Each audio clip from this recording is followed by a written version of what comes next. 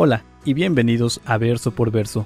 En este espacio estaremos estudiando la Palabra de Dios en la voz del pastor Juan Parra. Si aún no tienes alguna iglesia en donde congregarte, te invitamos a Capilla Calvario de Oxnard. Estamos localizados en el 1925 Eastman Avenue, en la ciudad de Oxnard, California.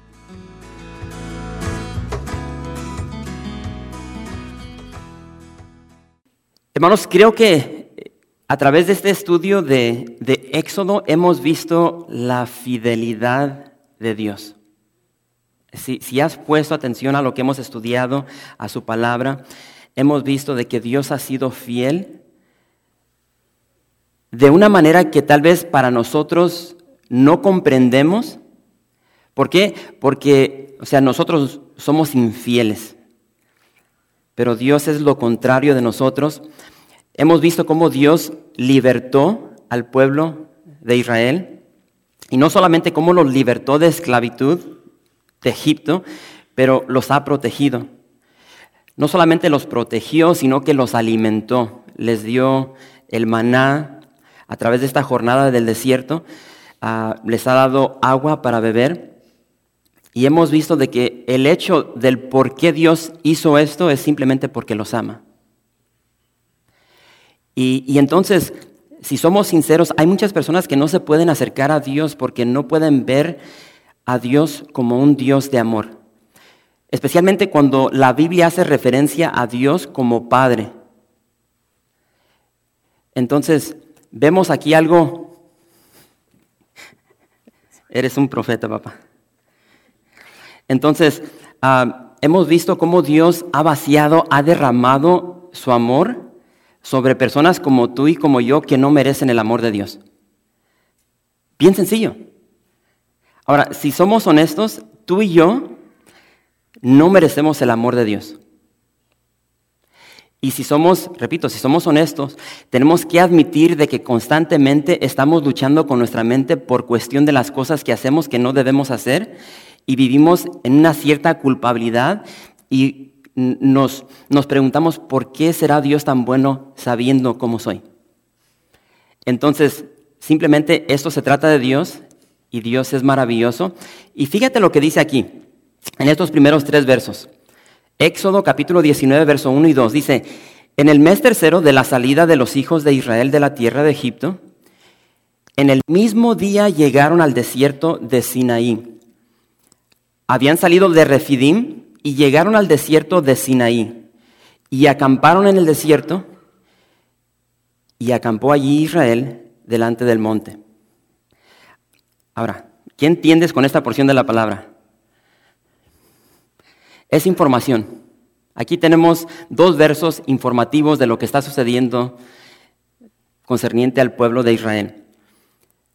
Pero hermanos, repito, no puedo dejar de enfatizar la fidelidad de Dios. Aquí nos damos cuenta de que Israel lleva 2 meses desde que salieron de Egipto. Yo no sé cuántos de aquí en esta noche han vivido en el desierto por 2 meses. ¿Habrá alguien aquí que ha vivido en el desierto por 2 meses? Yo he hablado con, diría yo, ahora sí, paisanos que han cruzado el desierto para llegar a Estados Unidos y se han aventado hasta una semana. Y no es una experiencia muy agradable. ¿Pero 2 meses? Y recuerden, estamos hablando de un pueblo de más de 2 millones de personas. Este miércoles estaba viendo un programa, yo no sé cuántos de ustedes ven o han visto este programa, que se llama Man vs. Wild, hombre versus la naturaleza. Su nombre es Oso Parrillas, en español. Bear Grylls, Oso Parrillas. Y entonces estaba viendo este programa el miércoles y me fascina ese programa. De hecho, lo cancelaron en el canal que siempre salía. Ahora sale en un canal de Europa. Entonces lo estaba viendo y lo dejan en este episodio en África, en el desierto de África. Entonces, me fascinan estos programas porque, lo dejan en un lugar donde típicamente no hay seres humanos, no hay habitantes.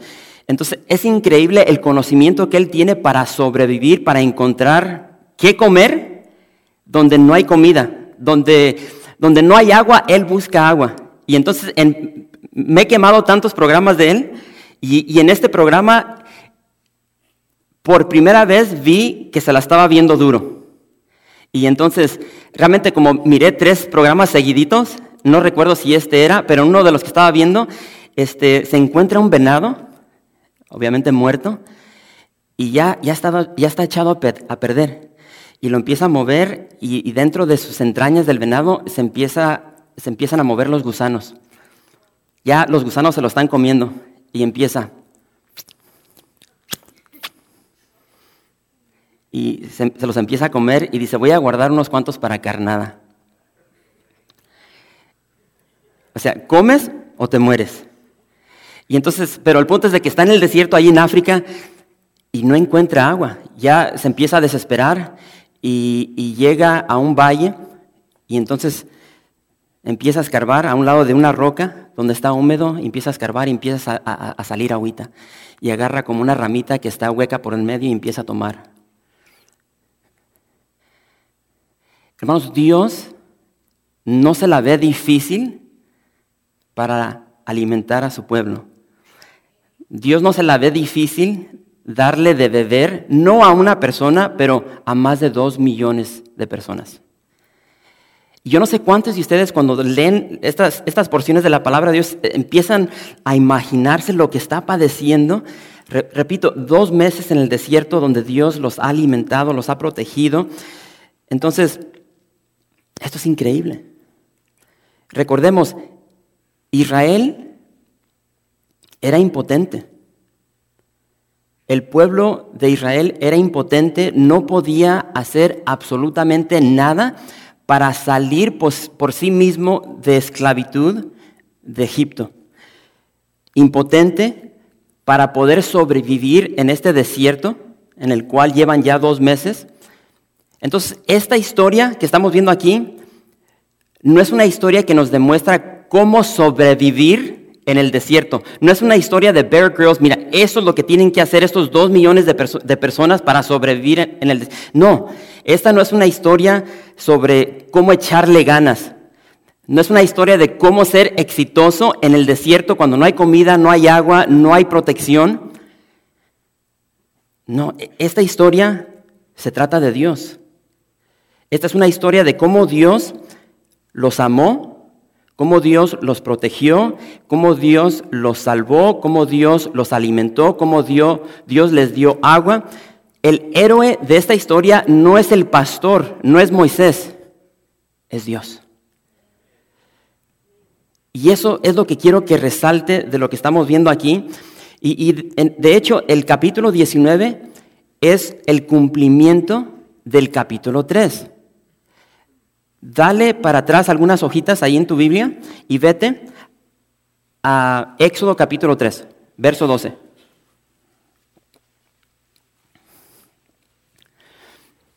Y veamos juntos lo que Dios le dijo a Moisés cuando empezó esta jornada. Éxodo capítulo 3, verso 12. ¿Están ahí? Dice el verso 12. Ve, porque yo estaré contigo. Pregunta, ¿Dios ha estado con Moisés? Desde la primera plaga hasta donde están ahorita. Dios es fiel. Y esto te será por señal de que yo te he enviado. Cuando hayas sacado de Egipto al pueblo, ¿lo sacó? ¿Dónde están en este momento? En el desierto. Dice, serviréis a Dios sobre este monte. Donde Dios tuvo este encuentro con Moisés, allí es donde está Moisés. Se acaban de reencontrar donde todo comenzó. Pregunta, ¿es fiel Dios? O sea, nosotros tenemos que ver estas porciones y aplicarlo a nuestra vida. Y bien sencillo, lo que encontramos aquí, lo que Dios dice, se va a cumplir en nuestra vida. Entonces tenemos que llegar a un punto en nuestra vida donde confiamos en Dios, venga lo que venga, a tu vida, a tu familia, a tu matrimonio. Dios es fiel. Bueno, ahora el verso 2, creo que lo ven ahí, del que acabamos de leer, nos verifica de que ha regresado a ese monte, al monte de Horeb. Vamos a continuar, verso 3, dice, y Moisés subió a Dios, y Jehová lo llamó desde el monte, diciendo, así dirás a la casa de Jacob, y anunciarás a los hijos de Israel, vosotros visteis lo que hice a los egipcios, y cómo os tomé sobre alas de águilas, y os he traído a mí. Nos detenemos aquí. Moisés vuelve a subir ese monte que subía antes con las ovejas de su suegro, Jetro, pero ahora ya no sube este monte con ovejas, con animales. Ahora ha llegado a este monte con ovejas de Dios, con el rebaño de Dios, con el pueblo de Dios. Entonces, aquí podríamos detenernos un momento y empezar a ver la vida de Moisés, de cómo Dios trabajó en Moisés esos 40 años en el desierto, esos 40 años que vivió con su suegro, donde Dios a través de su suegro le empieza a enseñar cómo pastorear esas ovejas, porque Dios sabía que 40 años después Él estaría pastoreando más de 1 millón de personas en el desierto. Entonces me encanta cómo Dios hace todo esto. Y repito, aquí fue donde Dios se le apareció en la zarza. No sé si recuerdan cuando Dios le dice, quita tu calzado de tus pies, porque el lugar en que tú estás, tierra santa es. Acaba de regresar a este lugar increíble. Y me encanta el verso 3. Fíjate ahí en el verso 3, porque ahí en el verso 3 Dios le dice a Moisés, así dirás a la casa de Jacob. ¿Qué te resalta de esa porción? Así dirás a la casa de Jacob. Nota que no dice, así dirás a la casa de Abraham, o así dirá a la casa de Isaac. Tampoco dice, así dirás a la casa de Abraham, Isaac y Jacob. Dice simplemente, Jacob. Y me encanta porque Dios asoció al pueblo, ¿con quién? Con el menos estable, con el más débil. Literalmente Jacob significa el suplantador, el tranza. Y amo de que Dios hace esto. Porque si somos honestos, tú y yo somos tal como Jacob. El verso 4 nos relata lo que ocurre o lo que ocurrió a través de los ojos de Dios.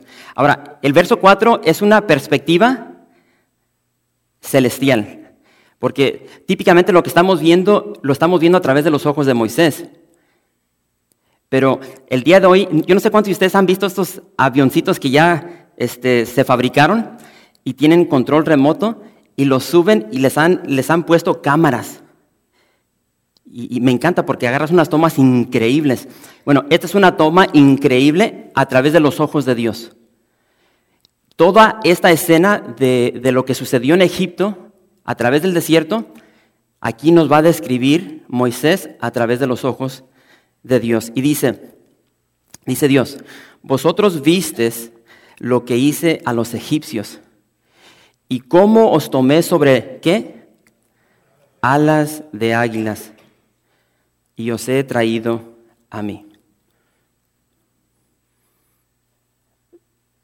La salvación, el rescate, la liberación que Dios hizo, Dios de una forma poética lo describe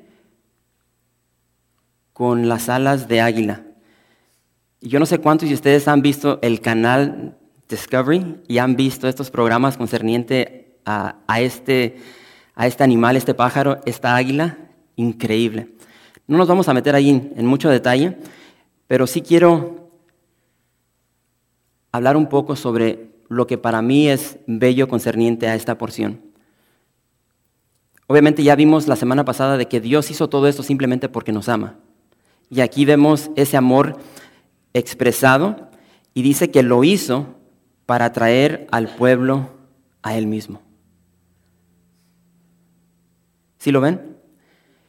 y cómo os tomé sobre alas de águilas y os he traído a mí. Dios salvó al pueblo para que ellos vivieran con Él. ¿Entiende esto? Los salva para que vivan con Él, para amarlos, para tener comunión, para tener relación. Para tú, yo no sé cuál es tu trasfondo, yo no sé cuál era tu estilo de adorar. Yo conozco bien el mío y el que yo tenía antes, yo jamás tuve relación con Dios. Religión sí, era bien religioso, pero no tenía relación con Dios. Y entonces, inclusive, en este momento ahorita vamos a continuar y vamos a ver que hay una gran, no una gran diferencia, pero hay una diferencia entre lo que vamos a ver ahorita en unos cuantos versos a lo que vemos en el Nuevo Testamento. Ahorita vamos a ver de que Dios va a establecer un parámetro. No quiero que pasen estos límites. Dios quiere establecer una relación con su pueblo, pero hay límites. Y eso lo vemos a través de todo el Antiguo Testamento. Cuando más adelante va a dar Dios, vamos a ver cómo Dios le dice a Moisés, quiero que establezcan un tabernáculo. Y le da los planos azules para que hagan el tabernáculo, después el templo. Y vas a ver de que en este mandato que Dios hace, va a haber un mediador entre Dios y los hombres. Eso lo ves a través del Antiguo Testamento. Eso fue lo que Dios estableció, la ley. ¿Sí?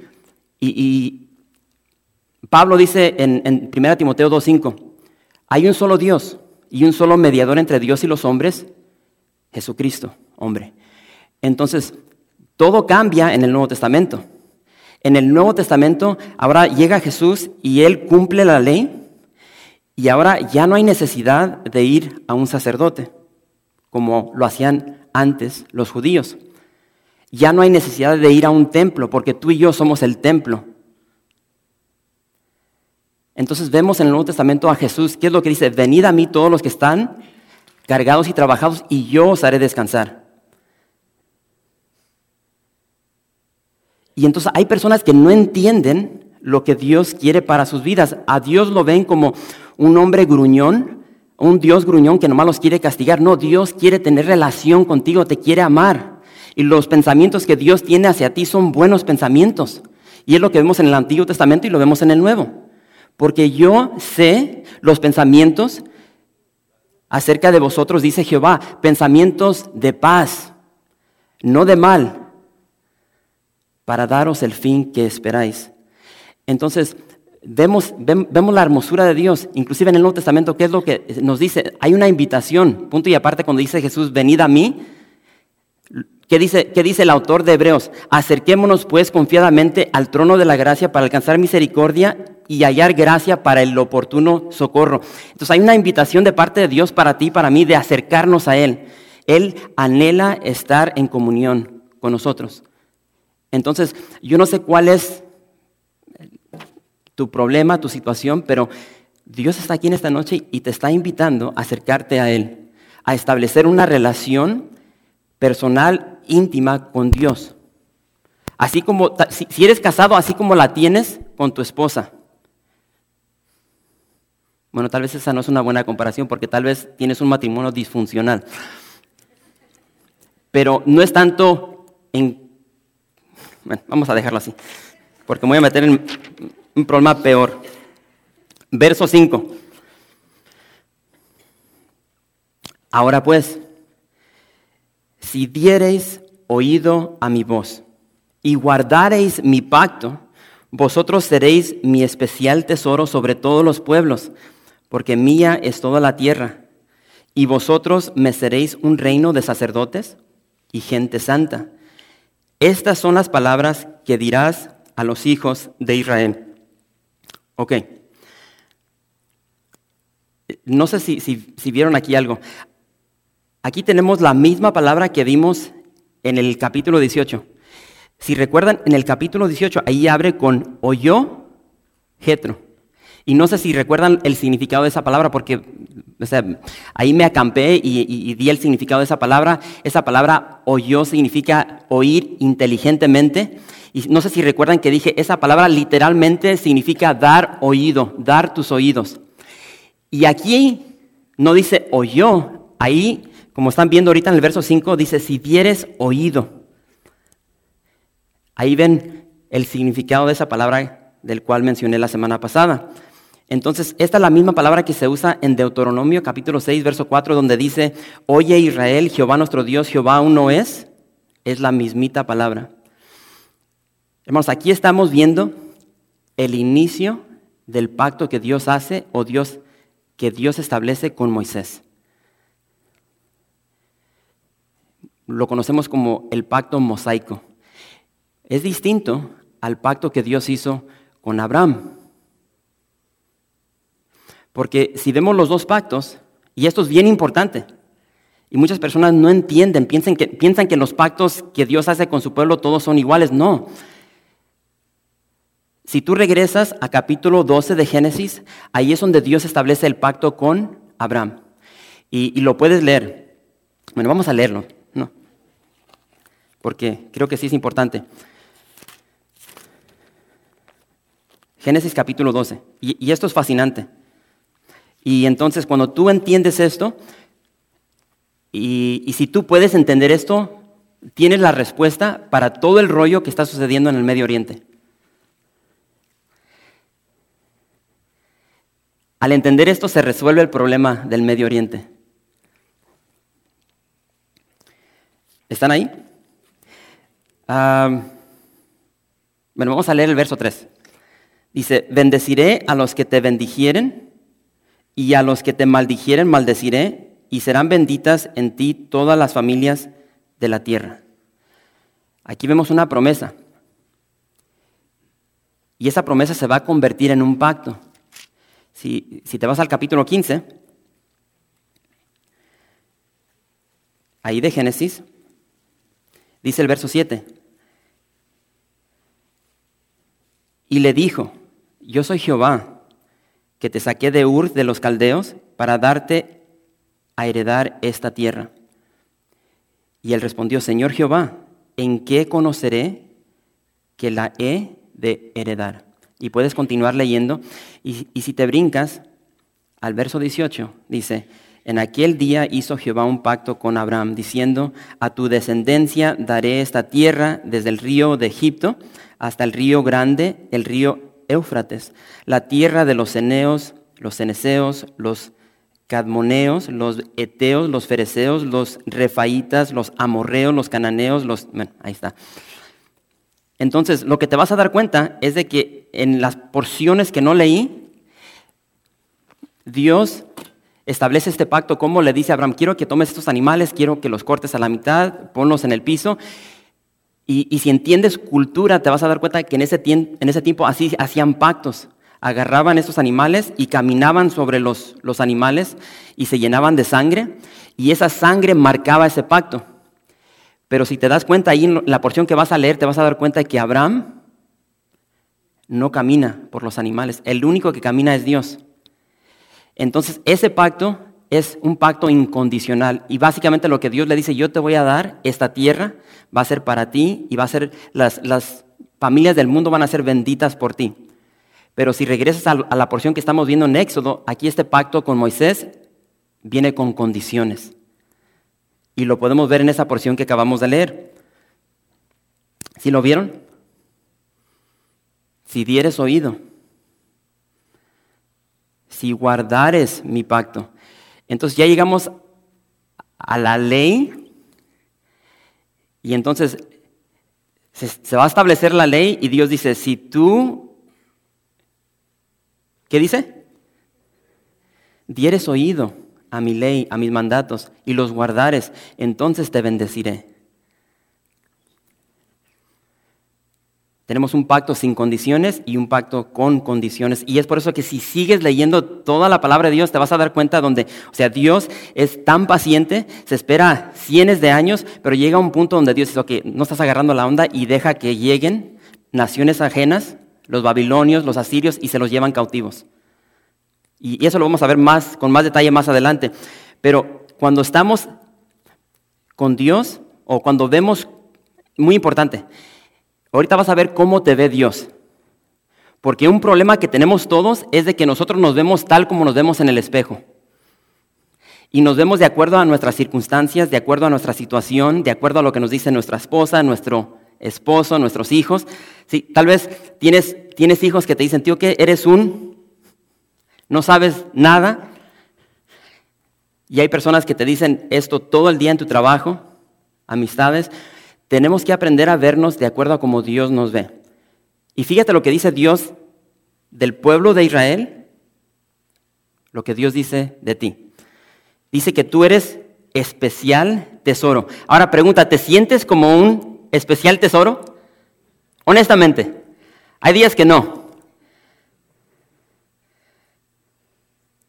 Pero Dios dice, tú vas a ser un pueblo especial, un pueblo particular, un pueblo único, un pueblo preciado.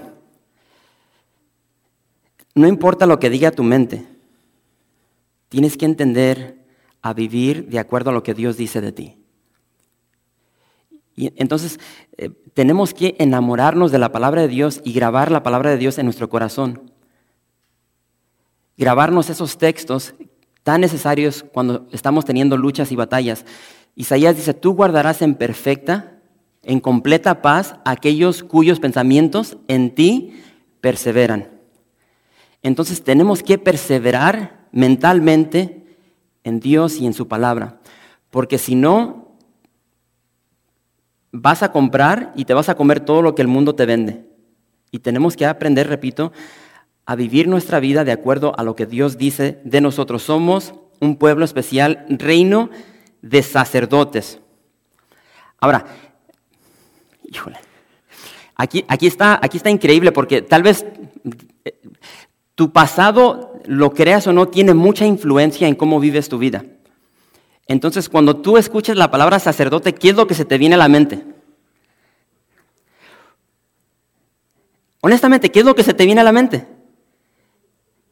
Si tú tienes un trasfondo católico, tú estás viendo a un hombre vestido particularmente, tal vez con una sotana de negro, así como yo, pero con un cuellito blanco. Y entonces, lo que tenemos que entender es de que tenemos que cambiar nuestra forma de pensar. Entonces, porque muchas personas llegan a esta porción y dicen, bueno, yo no soy sacerdote. Bueno, ya no dicen, ya no soy sacerdote, yo no soy pastor. No. La palabra sacerdote significa ministro. Entonces todo cambia cuando entiendes el contexto y el significado de palabras. Muchas personas dicen, yo no soy sacerdote, yo no soy pastor. No, eres ministro.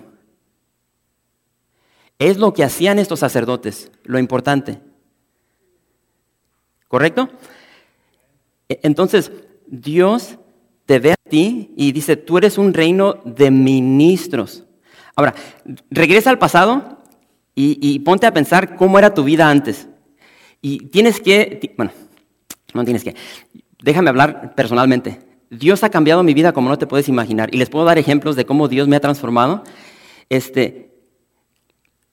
Yo sin Cristo jamás hubiese hecho lo que hice ayer. Y veníamos platicando con Omar sobre esto. El viernes salimos de la iglesia después de las 10 de la noche, cansados.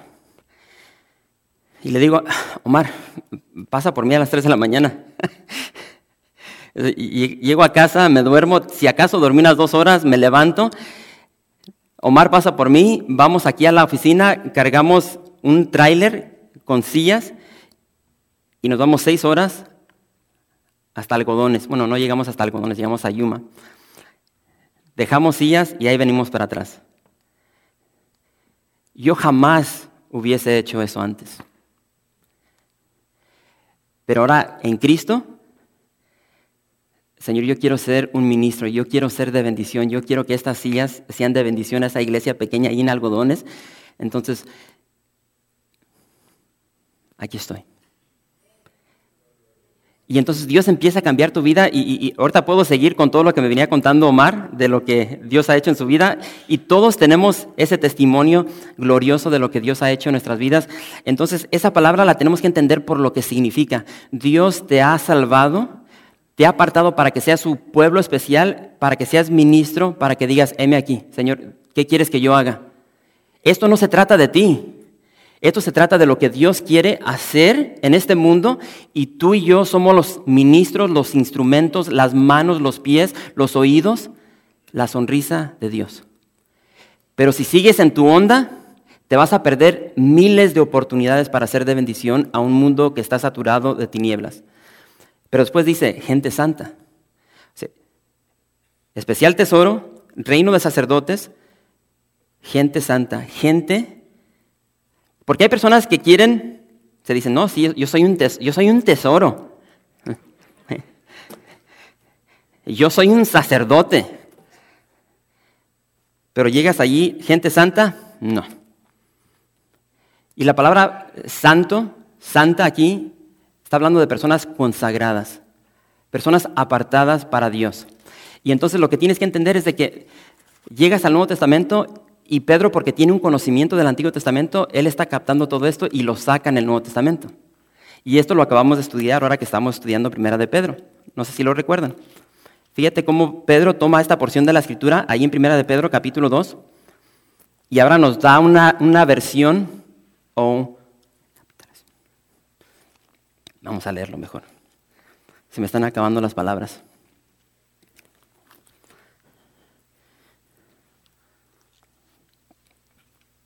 Primera de Pedro, capítulo 2, dice, 2:9, dice, más vosotros, ahora esto ya es para ti y para mí, para la iglesia, para Capilla Calvario. Dice, más vosotros sois linaje escogido, real sacerdocio, nación santa, pueblo adquirido por Dios. Y muchos se quedan ahí, ¿sí? Oh, yo soy santo, yo soy un tesoro.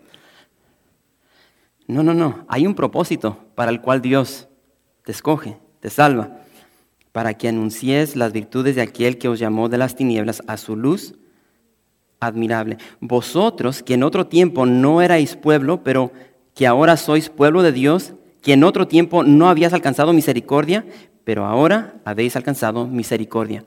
Y porque has alcanzado misericordia tienes que darla. Entonces, increíble todo esto. Vamos a continuar porque si no, no vamos a terminar. Verso 7 dice, entonces vino Moisés y llamó a los ancianos del pueblo y expuso en presencia de ellos todas estas palabras que Jehová le había mandado. Y todo el pueblo respondió a una y dijeron, todo lo que Jehová ha dicho, haremos. Y Moisés refirió a Jehová las palabras del pueblo. Entonces Jehová dijo a Moisés, he aquí yo vengo a ti en una nube espesa, para que el pueblo oiga mientras yo hablo contigo y también para que te crean para siempre. Y Moisés refirió las palabras del pueblo a Jehová. Entonces vemos de que Moisés desciende del monte y junta a los ancianos y les dice lo que Dios le ha declarado. Pregunta, y ve esto, ¿qué es lo que responde el pueblo? Todo. ¿Qué significa todo? Todo lo que Jehová ha dicho, haremos. Curioso porque si continuamos leyendo de aquí a unos capítulos más adelante, este pueblo que está diciendo todo lo que Jehová ha dicho, haremos, lo vamos a ver en orgías, adorando un becerro de oro. Ahora, ¿te puedes relacionar? ¿Cuántas veces le has dicho a Dios, Dios, yo voy a hacer esto por ti? O dices, Señor, ya no voy a ver pornografía. Señor, ya no voy a hablar con aquella mujer del trabajo. O ya no voy a hablar con aquel hombre del trabajo. Señor, ya no voy a ser tan áspero con mi pareja. Señor, ya no voy a mentir, ya no voy a robar. Y por más que prometas, te ves en ese estado de debilidad, haciendo lo que siempre dices que no vas a hacer.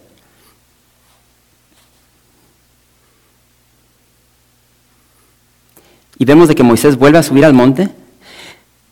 Y entonces puedes visualizar, o sea, yo no sé si has notado de que Moisés ha subido el monte y luego baja, baja, sube. Y ahora sube Moisés y le dice al Señor, Señor, el pueblo dice que va a hacer todo lo que acabas de decir. Y me encanta, y por eso amo a Dios, porque Dios sabe todo. Dios sabe de que de aquí a un tiempo no muy lejano, ellos van a estar en orgías adorando un becerro de oro que ellos hicieron con sus manos. Y van a decir, ese es el Dios que te sacó de Egipto. Sabiendo todo eso, Dios, en su gracia, en su misericordia, dice, ok, yo no me echo para atrás. Voy a continuar amando este pueblo que no merece mi amor, que no merece mi gracia, mi misericordia. Entonces, hermanos, aquí estamos viendo, repito, el principio de la ley.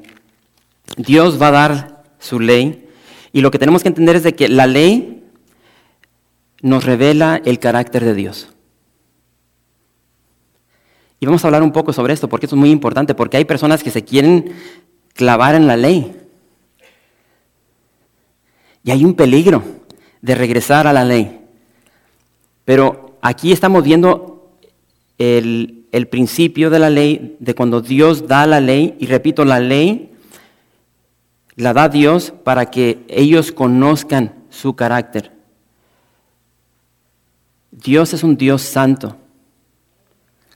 Y entonces vemos en 1 de Pedro 1:15, dice, como aquel que os llamó es santo, dice, sed también vosotros santos en toda vuestra manera de vivir.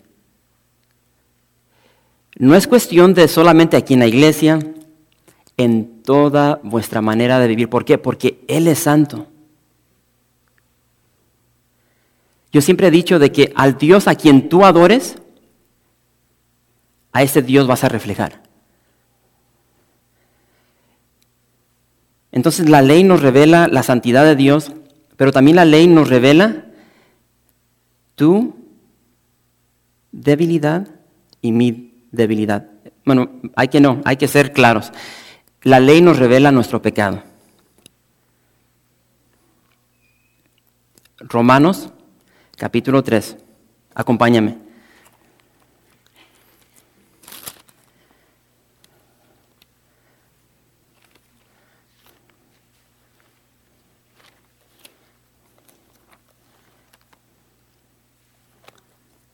Romanos, capítulo 3.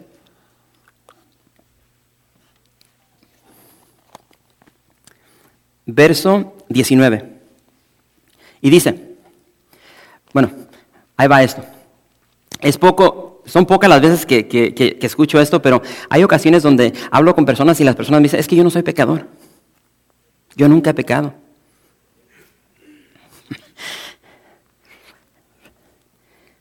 Pero sabes que todo lo que la ley dice, lo dice a los que están bajo la ley, para que toda boca se cierre y todo el mundo quede bajo el juicio de Dios.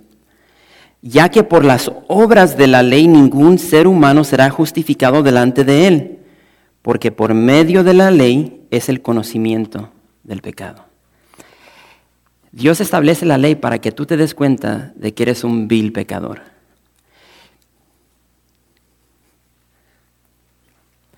Y el pecado nos separa de Dios. Y la paga del pecado es muerte. Yo no quiero muerte, yo quiero vida. Entonces necesitamos un Salvador. Pero ya estamos entrando a otro punto. El punto aquí es de que la ley nos revela de que somos pecadores. Y entonces me encanta lo que dice Pablo en Gálatas. Ahora vea Gálatas. Gálatas capítulo 3. Y esto es fascinante. Y tal vez vas a recordar cuando estudiamos esta porción. Gálatas capítulo 3. Porque allí capítulo 3, verso 24. ¿Están ahí? Los voy a esperar. Quiero que todos estén ahí. Y porque, o sea, repito, hay personas que se van a aferrar a la ley, hay personas que, hay iglesias que van a guardar el sábado. Guardan el sábado, guardan una cierta dieta, regresan a la ley. Ahora, yo no tengo ningún problema con personas que quieren hacer eso. Si tú quieres guardar la ley, cálale. Pero de antemano te digo, no la vas a cumplir. Nadie la ha cumplido. Pero si tú quieres vivir tu vida de esa manera, hazlo. Simplemente no se lo impongas a otras personas. Y fíjate lo que dice Pablo. Dice, de manera que la ley ha sido nuestro ayo. ¿Entienden lo que es un ayo? Un tutor.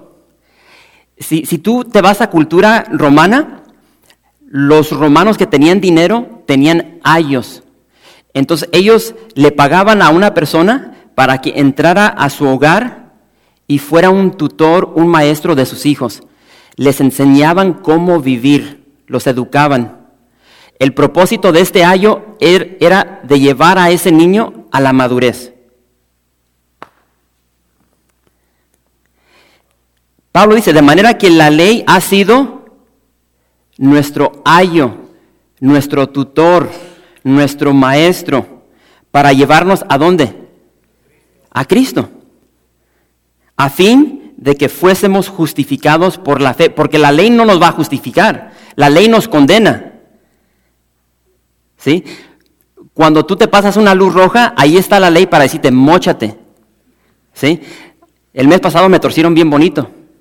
¿Sí? Me pasé una luz en la vía del tren, $500.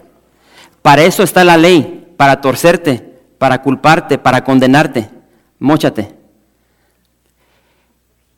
La ley no te justifica.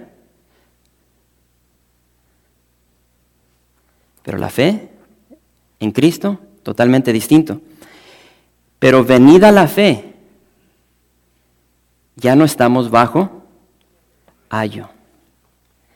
Ahora, yo por eso le digo a las personas que quieren seguir con esta onda de seguir la ley, ahora, si tú quieres agarrarte de la manita de ese ayo, de ese tutor, de esa ley, adelante. Yo me agarro de Cristo, porque Cristo es mucho mejor. Entonces, aquí vemos de que la ley nos muestra quiénes somos tú y yo. Y nos muestra de que necesitamos un Salvador. Verso 10, Jehová dijo a Moisés, ve al pueblo y santifícalos hoy y mañana, y laven sus vestidos, y estén preparados para el día tercero, porque al tercer día Jehová descenderá a ojos de todo el pueblo sobre el monte Sinaí, sobre el monte de Sinaí, y señalarás término al pueblo en derredor, diciendo, guardaos, no subáis al monte, ni toquéis sus límites, cualquiera que tocare el monte, de seguro morirá. No lo tocará a mano, porque será apedreado o asateado, sea animal o sea hombre, no vivirá. Cuando suene largamente la bocina, subirán al monte. Y descendió Moisés del monte al pueblo, y santificó al pueblo, y lavaron sus vestidos, y dijo al pueblo, estad preparados para el tercer día, no toquéis mujer. Hermanos, aquí vemos la hermosura de nuestro Dios, como si no la hemos visto, pero aquí la estamos viendo nuevamente. Muy diferente a los dioses paganos de ese tiempo. Dios está a punto de descender, de bajar, de dejar su trono, su gloria, de bajar a un monte. ¿Para qué? Para tener comunión con su pueblo, para conversar con su pueblo, para tener una relación con su pueblo.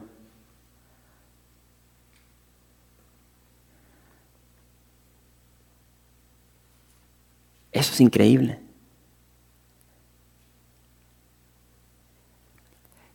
Yo no sé a quién admiras tú.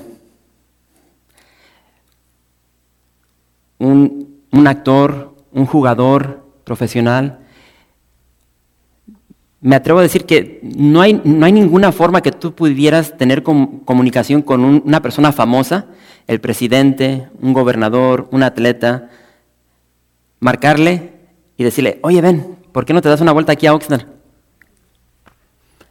Pero que tuvieras la oportunidad de comunicarte con el presidente. ¿Tú crees que el presidente bajaría aquí a Oxnard para pasar tiempo contigo? Le contaba a mi esposa de que, como que se oyó más fuerte, le contaba a mi esposa de que para aquellos fanáticos del básquet, yo soy un fanático del básquet. Entonces, aparentemente este va a ser el último año de un jugador de los Lakers, Kobe Bryant. Ya se da cuenta de que ya no arremanga, ya no es bueno. Y entonces, la semana pasada jugó un partido en Orlando. Iba a ser el último partido que va a jugar aquí. Y después del partido hizo lo que no ha hecho en 20 años. Dice que después de que se bañó, salió y se fue caminando del estadio a su hotel. Y dice que va caminando por las calles y dice que la gente empezó, oye, ese es Kobe Bryant. Y dice que se vino una multitud y empezaron a caminar con él al hotel. Ese es un jugador.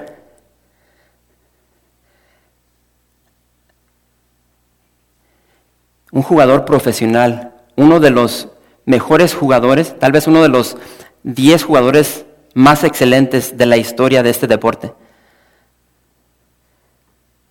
Y está caminando entre el pueblo, diríamos los mexicanos, entre la chusma. Pero Dios, el creador del universo, el que nos creó a su imagen y semejanza, desciende para tener relación con su pueblo. Fascinante. Bueno, tal vez eso no es fascinante para ti, pero lo es para mí. Y entonces me encanta esta porción. Entonces vemos, ¿dónde nos quedamos? Verso 15. Vemos de que Dios manda órdenes concerniente a cómo el pueblo debe santificarse, consagrarse. Entonces vemos de parte del pueblo una preparación interna que se va a revelar externamente. Siempre he dicho, es menester que tú y yo estemos en la palabra, porque esa preparación interna de la palabra nos va a cambiar. Entonces, pregúntate, si tú sigues siendo la misma persona, bien mala onda, mal hablado, mal hablada, con malas costumbres, pregúntate qué tanto tiempo pasas en la palabra. ¿Qué tanto tiempo pasas en comunión con Dios? Y vamos a ver cómo Moisés va a subir al monte y cuando desciende con un resplandor. ¿Por qué? Porque está pasando tiempo con Dios. Pero aquí vemos una preparación interna reflejada externamente. Dice, debían lavar sus vestidos. Dice que no debían acercarse, más bien no debían subir el monte. Dice que no debían tener relaciones con sus esposas. ¿Por qué? Porque no querían estar ceremonialmente impuros. Y ahora vamos a ver cómo Dios desciende. Verso 16, y aquí vamos a concluir en unos... Faltan 5, ¿no? Híjole, ¿me dan 5 más? Verso 16. Si me voy recio así, terminamos.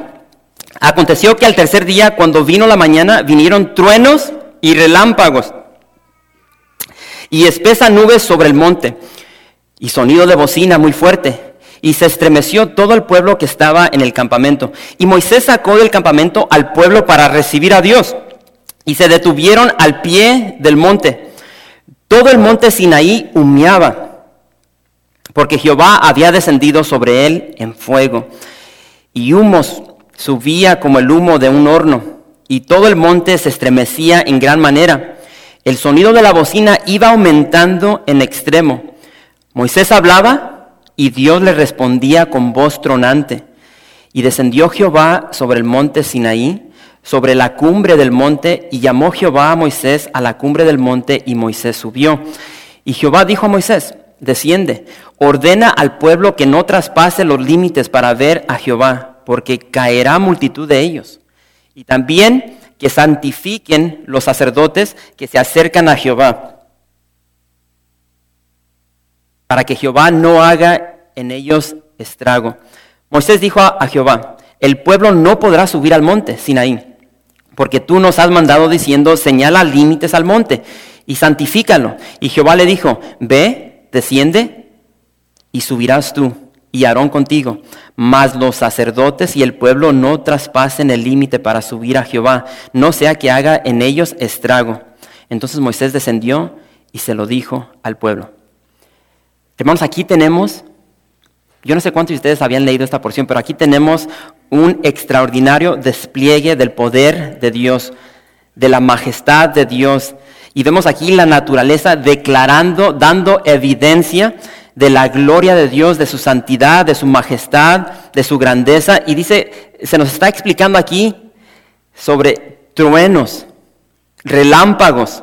Dice que una nube espesa descendió. Dice que Dios descendió sobre ese monte en fuego. Ahora, por un momento tú trata de ponerte en esa situación. ¿Cuántas veces en tu vida has visto a un monte ardiendo en fuego?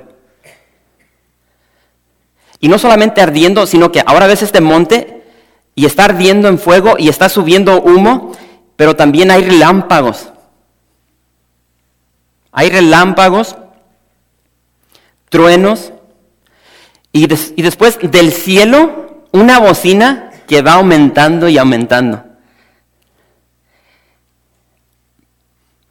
Yo me pregunté, si yo hubiese estado ahí, creo que me hubiese tenido que cambiar el calzón.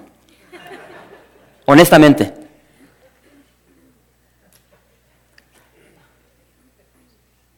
Y el problema es de que vemos esto y no nos detenemos y consideramos lo que está sucediendo. ¿Cuál fue la reacción del pueblo? Dice que el pueblo se estremeció. Esa palabra significa de que temblaron en terror. Temblaron en terror. Y si te vas a Hebreos, ahí el autor de Hebreos nos dice que Moisés también se espantó y tembló. Esta no fue una experiencia muy agradable para el pueblo. El pueblo puede ver este fuego, pueden oler el humo, pueden sentir esa vibración. Yo no sé cuántos de ustedes han estado en un país donde cuando empieza a tronar, todo tu cuerpo tiembla. Ellos pueden sentir el poder de estos truenos, de estos relámpagos. Me imagino que aún el sabor del humo lo tienen en su boca. Están temblando de terror. Y sabes una cosa, va a quedar bien claro quedó bien claro de que esto se trata de Dios, no de Moisés. Porque yo no sé cuántos de ustedes han sido parte de otras iglesias, de sectas, y entonces a mí me gusta leer historiales de sectas y cómo se establecen y supuestamente cómo Dios habla a estos que inician estas falsas religiones.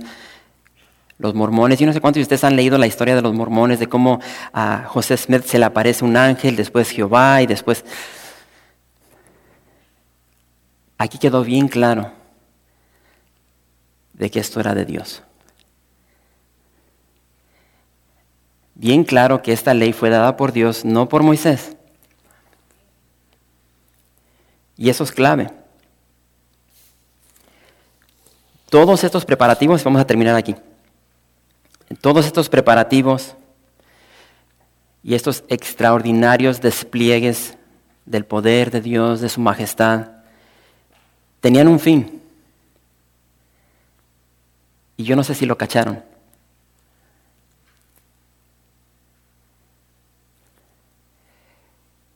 Y ahorita que te diga, vas a decir, sigues con lo mismo, pastor. Tenía un fin. Truenos, relámpagos, fuego, humo, una bocina que está descendiendo del cielo. Todo esto preparó al pueblo para una cosa, para oír la voz de Dios.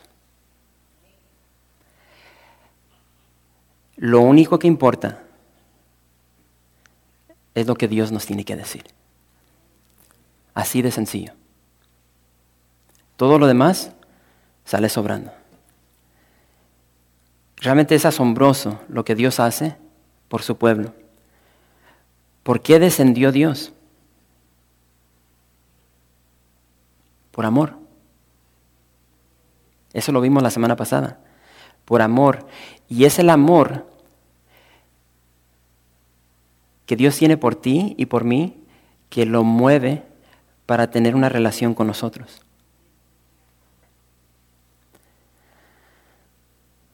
¿Y saben una cosa? Tal como Dios descendió y Moisés subió, hermanos, Jesús va a regresar. Jesús va a bajar y nosotros, la iglesia, vamos a subir. Y esa es la esperanza que tú y yo tenemos. Entonces, la realidad, y amo a Jesús, porque el hecho de que tú y yo podamos subir es de que nosotros ya hemos pasado por lo que el pueblo ya pasó, esta purificación. Cristo Jesús nos ha purificado, nos ha limpiado con su sangre preciosa. No es cuestión de como lo vemos en el Antiguo Testamento, donde el pueblo agarraba un animal, lo degollaba y agarraban esa sangre, y esa sangre cubría su pecado. No. ¿Qué dijo Juan el Bautista? He aquí el Cordero de Dios que quita.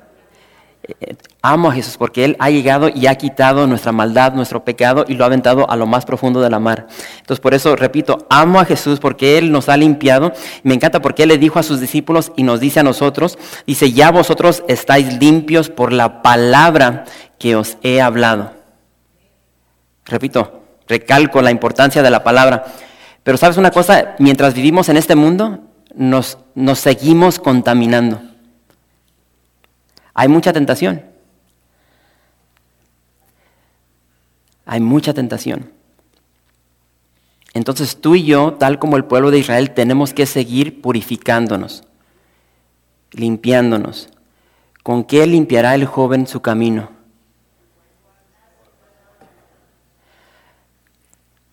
Familia, que su amor por este libro crezca. Que tu anhelo, tu deseo sea de pasar tiempo con el Señor en este libro. Que tú hagas como Moisés, que tú subas a donde tengas que subir, que cambies tus prioridades para tener comunión con Dios, porque Él ya hizo su parte, Él ya bajó. Es este libro, es esta palabra, lo que transforma, cambia nuestras vidas, lo que nos da vida.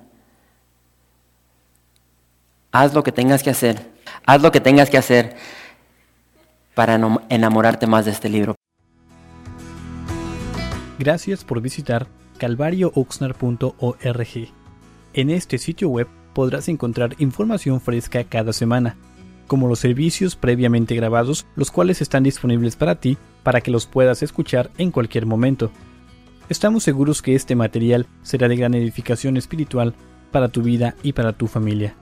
La visión de Capilla Calvario de Oxnard es ser como Jesús, aprendiendo y viviendo la palabra de Dios.